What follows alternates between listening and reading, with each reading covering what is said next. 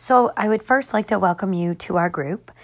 This is going to be a group where we work on our self-confidence, we work on our mindset, we focus on our thoughts, and we strive to become the best versions of ourselves.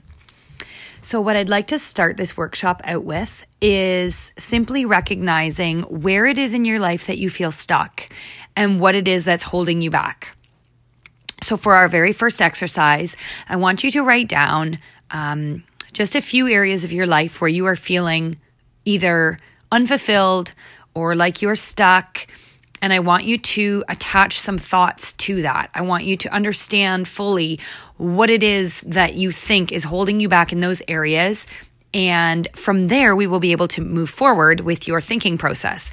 But it's really important to start to just understand exactly where you're feeling stuck and work on replacing negative thoughts around that with positive, which are all steps that I will get into in the next couple of days. But first and foremost, as I said, we need to figure out what exactly in your life is it that's making you feel that you are not at a place where you would like to be.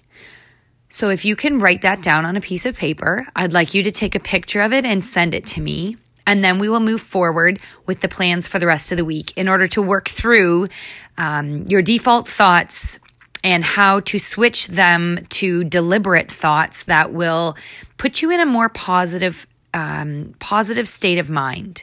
We're going to work through some limiting beliefs and roadblocks, things that are in your life that will be preventing you from moving forward. And we're going to focus on setting some goals.